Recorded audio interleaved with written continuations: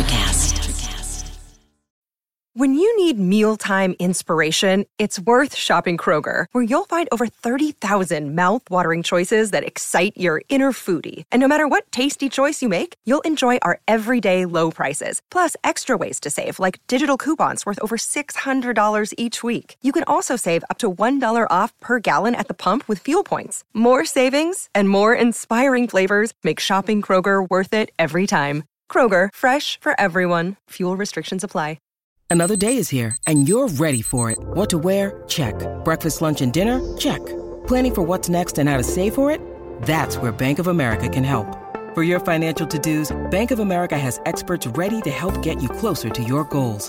Get started at one of our local financial centers or 24/7 in our mobile banking app. Find a location near you at bankofamerica.com/talktous. What would you like the power to do? Mobile banking requires downloading the app and is only available for select devices. Message and data rates may apply. Bank of America N.A., member FDIC. Hold on to your butts. We are changing the course of history as we see it. That is what Wesley demands. Now this affects Iris. Iris, where are you? What you feel only matters to you. I do not entertain hypotheticals. The world as it is vexing enough. Iris, I have a tip for you. Don't take drugs! Or Whatever Movies with Wesley and Iris. What up and welcome to Or Whatever Movies. I am your co-host Iris, and I'm here with my brother, Wesley Buttstuff. Wesley Buttstuff, which, if I was gonna laugh, was the time I laughed in this movie. I mean, it's not like the most appropriate joke, but Channing Tatum delivered it so subtly and wonderfully. I barked out loud on the airplane. So we're talking today about a movie from 2022, Sandra Bullock's, Channing Tatum's, Daniel Radcliffe's, Brad Pitt's, The Lost City. This is the perfect movie to have on the plane. So this is a Sandra Bullock produced movie, and in everything I saw talking about promoting this movie, she talked a lot about the money and how when she wasn't shooting, she was looking for more money and trying to get this movie made. It's got to be tough. And the special effects and the action, I guess to my point about it being a good plane movie, wasn't central to the plot or wasn't necessary.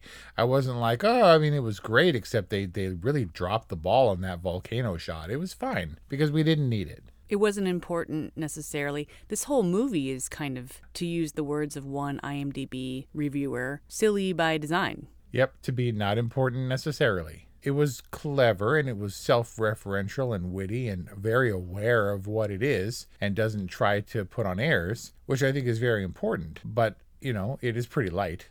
It's pretty much exactly what people want. Some just fun, disposable entertainment. And just because it's light doesn't mean that it doesn't work on its own level, in its own arena. People want lighter fare because these are pretty dark times. But at the same time, movies in these dark times are desperate to be successful. Let's make a movie with a tangible return. And maybe these kinds of crowd-pleasing movies that are fun and light are those things. And yet, did The Lost City even get a theatrical bow? Yeah, it definitely did. I just don't think it was kind of a sleeper, but I'm pretty sure like Free Guy, maybe it's because it suffered from terrible titles. I think they're just not tracking super high profile because they don't feel terribly high profile. Maybe it didn't have a big weekend opening, but people are catching on and people are finding that The Lost City is actually quite fun. You remember the ArcLight? Oh, R.I.P. ArcLight. And they had props and costumes and stuff in the lobby oftentimes. A weird thing happened down here in Irvine at the Spectrum at the Regal Theater, which is our biggest and best. They had a case with The Lost City, some of the wardrobe. I cannot remember without context if the sequined onesie was in there, but I was like, really? This is a thing? The Lost City wardrobe? Okay. It's great wardrobe. I mean, it plays for comedy and stuff. The point is that they were doing a promotional thing where it was the Lost City wardrobe in a case in the lobby of a theater in Irvine, California. I haven't been this excited about wardrobe in a movie in a long time. Why? It was perfect. The sequins onesie was just so ridiculous. And she sticks out like a sore thumb in the jungle, which is obviously the point. Dash's stuff was like, I just thought everything was so perfectly in character. When he got off the plane in Panama or wherever it was, that small South American airport, like that's exactly what that doofus would look like. Complete with the neck pillow and the AirPods and the eye pillow. And Daniel Radcliffe was looking, billionaire sharp in his D-Rad seersucker 3-piece suit. You don't even know what that word means. I do. Seersucker. I have no idea. Oh, it's like the perfect summer fabric. It's like linen, but better. And the Beth character was also perfectly dressed in her book tour suit. Was gorgeous. She looked fabulous. And then similarly, have you noticed the millennial blazer, 90s blazer trend? Yeah, we talked about this before where the shoulder pads are making a resurgence. Yes, and the boxy kind of body style blazer is like all the rage, and it was just like perfectly matched with that ridiculous leopard print bodysuit thing. Like she was such a perfect millennial. And then, of course, Jack Trainor's hair with the little weaves and stuff. and his like perfect stone vibration necklaces and stuff. Oh my God. He looked great. Why are you so handsome? So look, belaboring the wardrobe brings me to a couple of points that I'm eager to make. Number one, because the 80s are all the rage and the boxy, well, you said that the blazers were kind of 90s? I don't know. But this felt tonally consistent with its obvious reference. This movie was totally romancing the stone. And it was just, it acknowledged all these emulations that this movie tries to achieve. It does so in full knowledge that we're aware. It's not trying to pull anything over on us. As much as Channing Tatum's character looks like Fabio, doesn't Daniel Radcliffe call him Fabio at one point? They don't specifically mention romancing the stone, but it's pretty clear. I don't know if that movie exists in this universe, but the clothing looks appropriate for a late 80s, early 90s kind of vibe for these types of movies. It looks perfect and it doesn't look throwbacky or weird, except for the AirPods. I was going to say, and maybe Stephen Lang's villain outfit, but that was actually quite dated too. He was literally wearing a safari hat, wasn't he? I think so, and a safari jacket. From like Eddie Bauer or something. Right. Wait, no, what's the adventurer kind of gear? The khaki store. Tommy Bahama. Yes. And because this movie is all about the clothes and the 80s/90s movies that it tries to emulate, don't you think this is what Mom would call a woman's movie? Oh my God. You were totally tipping your hand when you texted Mom on the family chat and you were like, Mom, you gotta see The Lost City. Yep. If I'm renting The Lost City on Prime, then Mom is going to watch it and she's going to enjoy it. She said, it was so cute. He was Channing so Tatum, his butt was so cute. We get a lot of butt. So you were on the plane. Did you see full Channing Tatum ass for like 45 seconds? Full butt. Watched it a couple times. There wasn't a hair on that thing. They probably digitally removed the little pimples and stuff. It was probably stunt butt. Well, whatever it was a lot of butt. And Sandra Bullock claims she came face to face with his ding ding. And then it was like on their second day of filming and they barely knew each other. And he was like, okay, and took it all off. Well, he was wearing, I'm sure he was sporting like the modesty sock. Don't ruin the fantasy. You're saying that Sandra Bullock's reaction was authentic? I don't know. And that was great dialogue too, where she like rambles on and doesn't say anything in a perfect mindless chatter. What are you going to say? That was like 60% of the screen, full butt. The majority of the screen for the majority of a minute. Yeah, I'm not saying that Channing Tatum doesn't have a good butt, but I'd put my money on stunt butt. Okay, that's fine. It was a well-cast stunt butt. And so what I'm saying is that this movie is an action adventure, but obviously also a romantic comedy of sorts. But it's kind of every writer's fantasy. This idea that a writer would be in her stories and she has complete control and just could be like, I don't like this, delete. And then one day she gets too close in her research or whatever and embarks on this crazy, sexy, fun adventure where no one is really in peril. Like, did you, for a second in this movie, feel the stakes or the tension? No, absolutely not. But I feel like I'm learning a little bit about you in this moment. Oh, yeah? Yeah. Every writer's fantasy. Is this your fantasy? No. I mean, I'm saying for this being a woman's movie. This is like the female equivalent of Free Guy, of like a dude's video game movie or Ready Player One. This is totally that kind of movie. Like, this is Uncharted for chicks. Define woman's movie in mom's terms. Well, in mom's terms, which I can totally hear her saying, is a movie about a woman for women, where in the Wonderworld sense, the dude is butt naked and the woman is sexy, but she's fully covered. And it's zany and fun and innuendo-y without being crass. The D exposed itself, just a tip, and ride the head and all this stuff, all the sexual innuendo. It's like Tropic Thunder for women. You know how we know that this is a woman's movie? Because it's cute. None of the mercenaries, none of them were rapey, not even for a second. They were like, we're here to do a job for which we are paid, and now we will leave you. Yeah, and she also makes fun of them ruthlessly.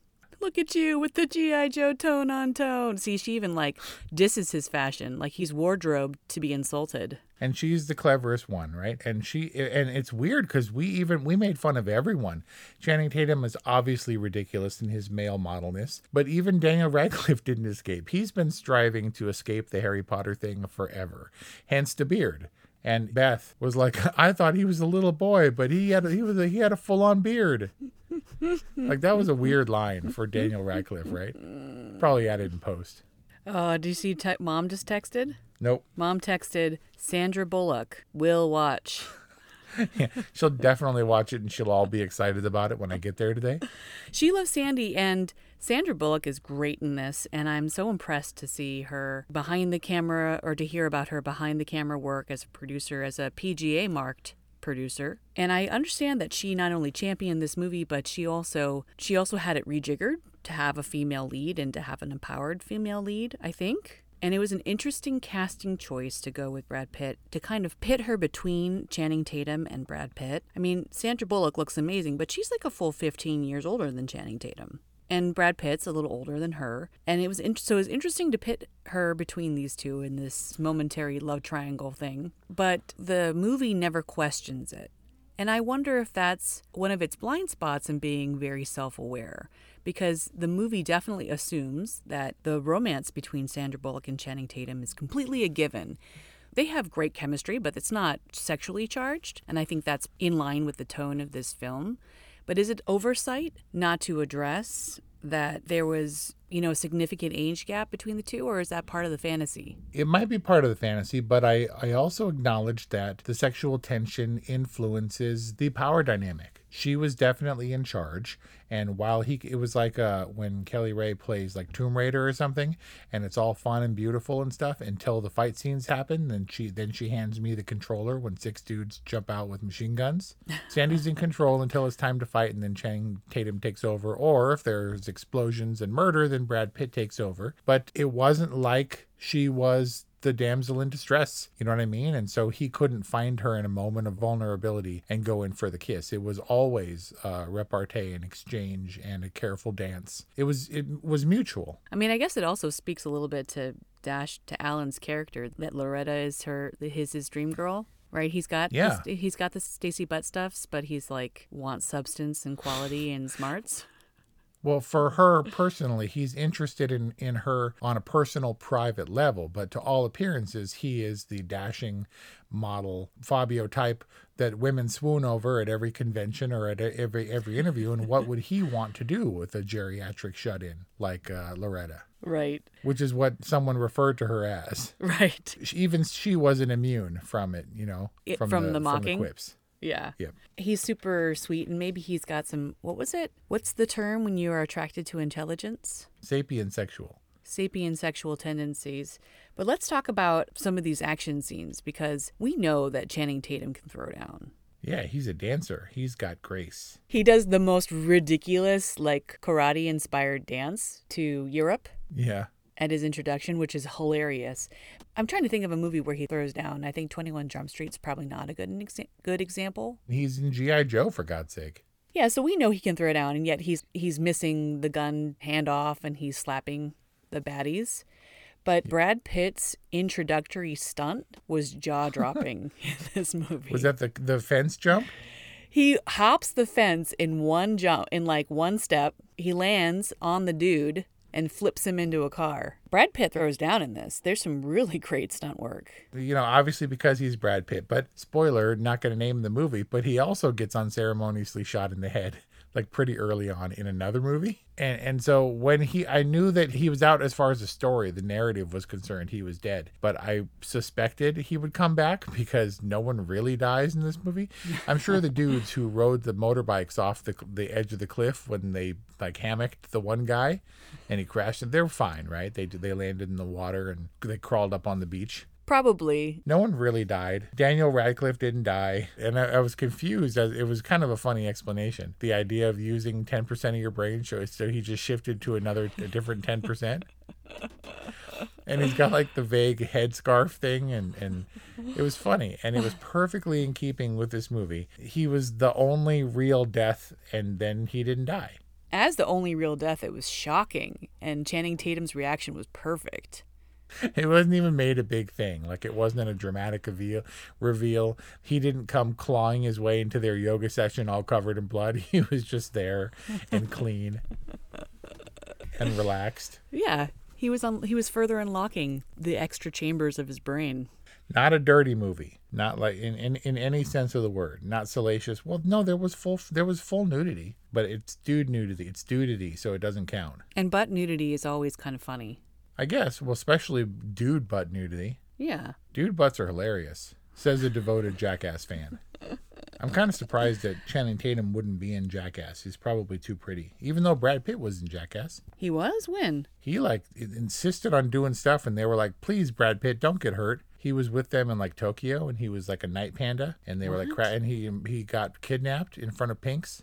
I have no recollection of this, but Brad Pitt's kind of a dude bro. That doesn't surprise me. Like the fact that Brad Pitt became a very serious actor and producer, I'm not really sure what that says, but it's kind of surprising. Yeah, well, I mean, he wasn't seriously considered for a while, and then he kept chugging along and making serious movies. He's kind of like Matthew McConaughey, and he was like, oh, the romantic comedy guy, or Brad Pitt's a good-looking guy, and then he gets all like AIDSy and loses a bunch of weight and is a serious and has the McConaissance. And then there's like the TMZ video or whatever of Brad Pitt and Matthew McConaughey finding that their rooms are right across from each other over like Bourbon Street or something in New Orleans, and they're like tossing beers back and forth to each other's balcony. Like, they're definitely the same kind of dude. I guess it's a good mix for Hollywood, though. Good looking, talented. They're Channing Tatum adjacent. And Channing Tatum's just like the next generation. I mean, he's definitely considered. I mean, he's a serious actor, but he's also a former male exotic dancer. And take it easy with serious actor. But I like Channing Tatum.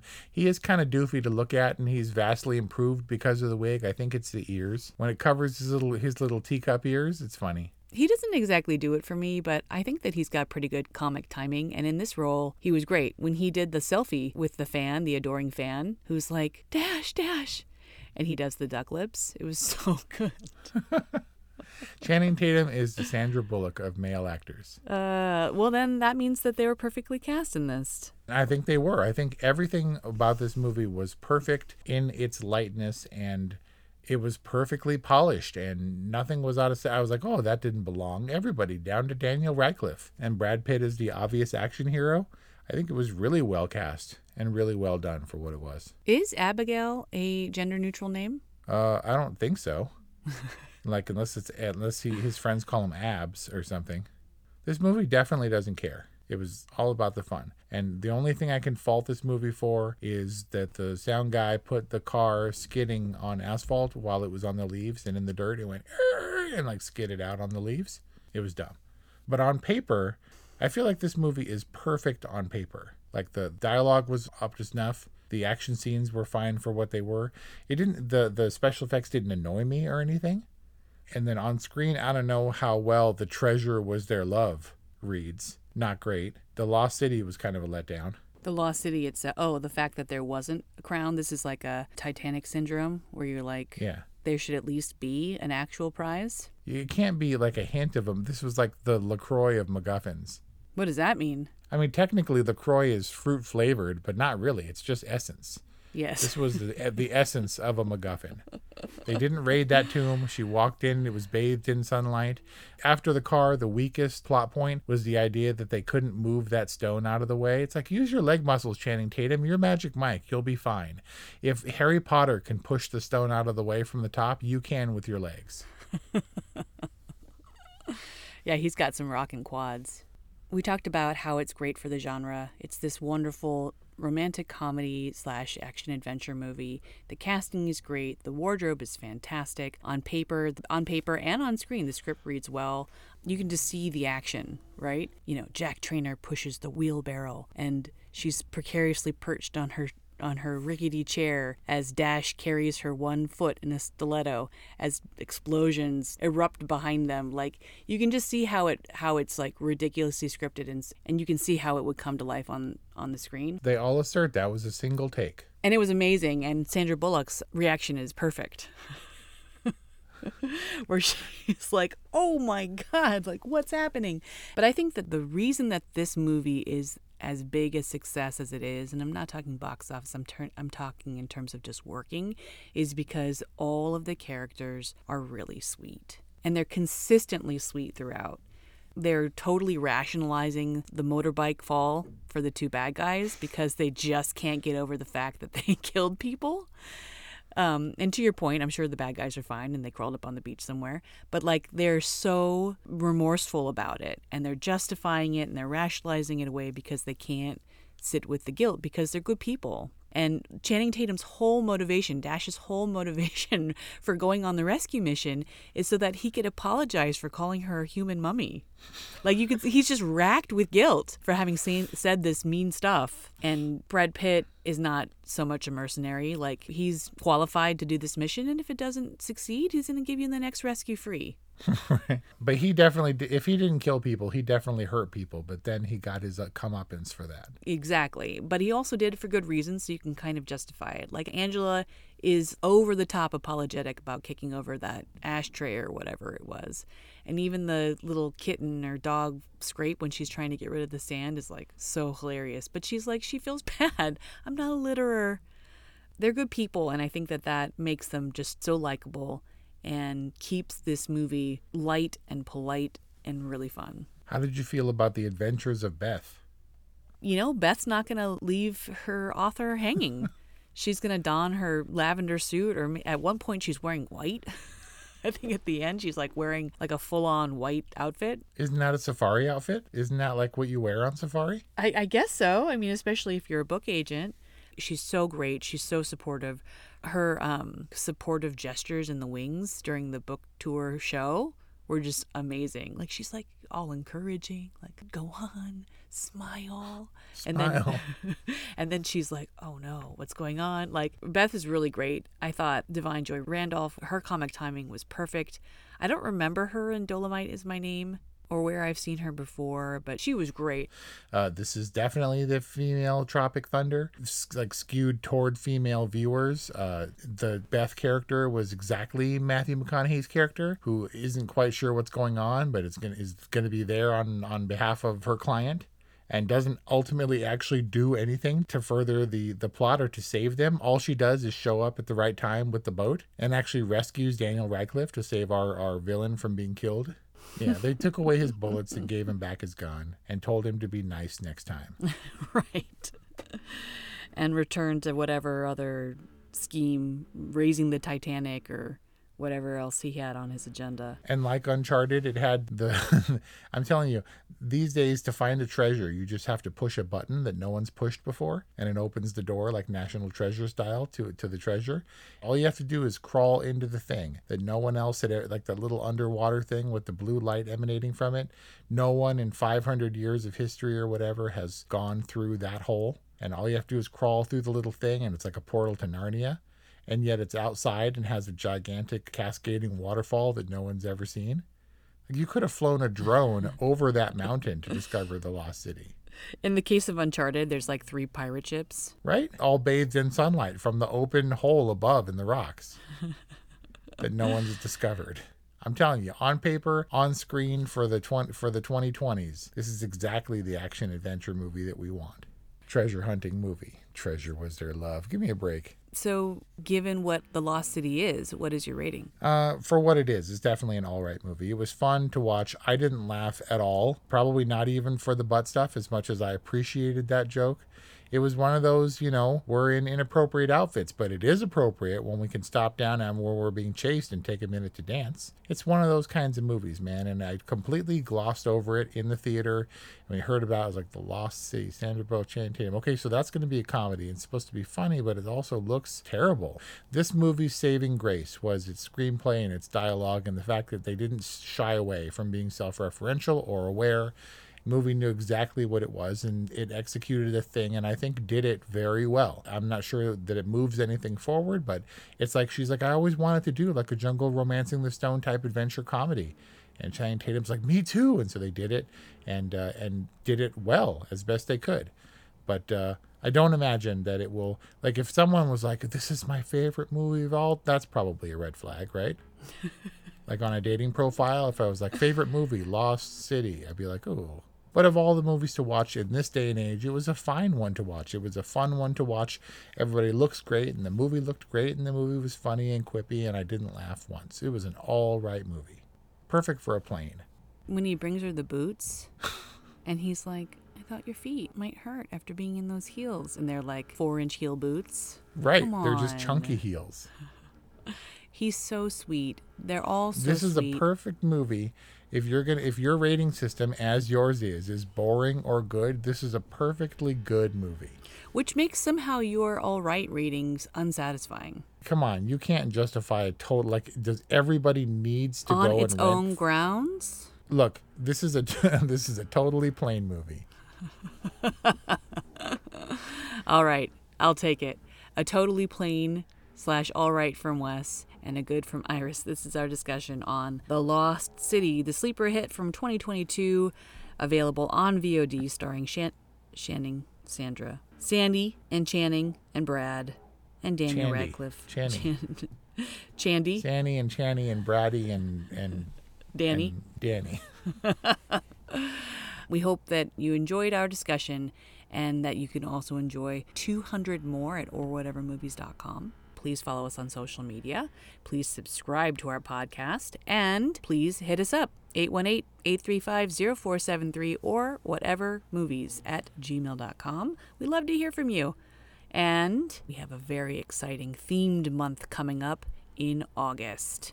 So stay tuned. It's kind of like James Cameron month, but different. So check it out. And thanks for listening. We'll see you next time.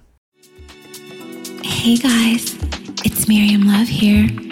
And I want to share something very special with you. Check out my new release, All In, the Spanish remixes, out now on Electric House Records. And always remember, be love, share love, all love.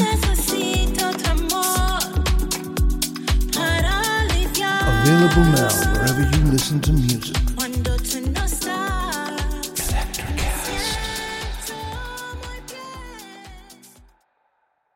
Welcome to Transforming 45, the podcast that celebrates the incredible power of passionate voices. I'm your host, Lisa Boat. Join me in conversation with heart-led humans who share their deeply personal stories of transformation. Transforming 45 is here to uplift, connect, and remind you that it's never too late to write your next chapter. So get ready to be inspired, empowered, and transformed. Join me in this community where through powerful storytelling, we heal and reclaim our inherent magic.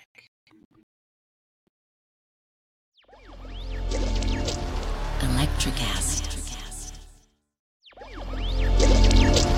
Electricast.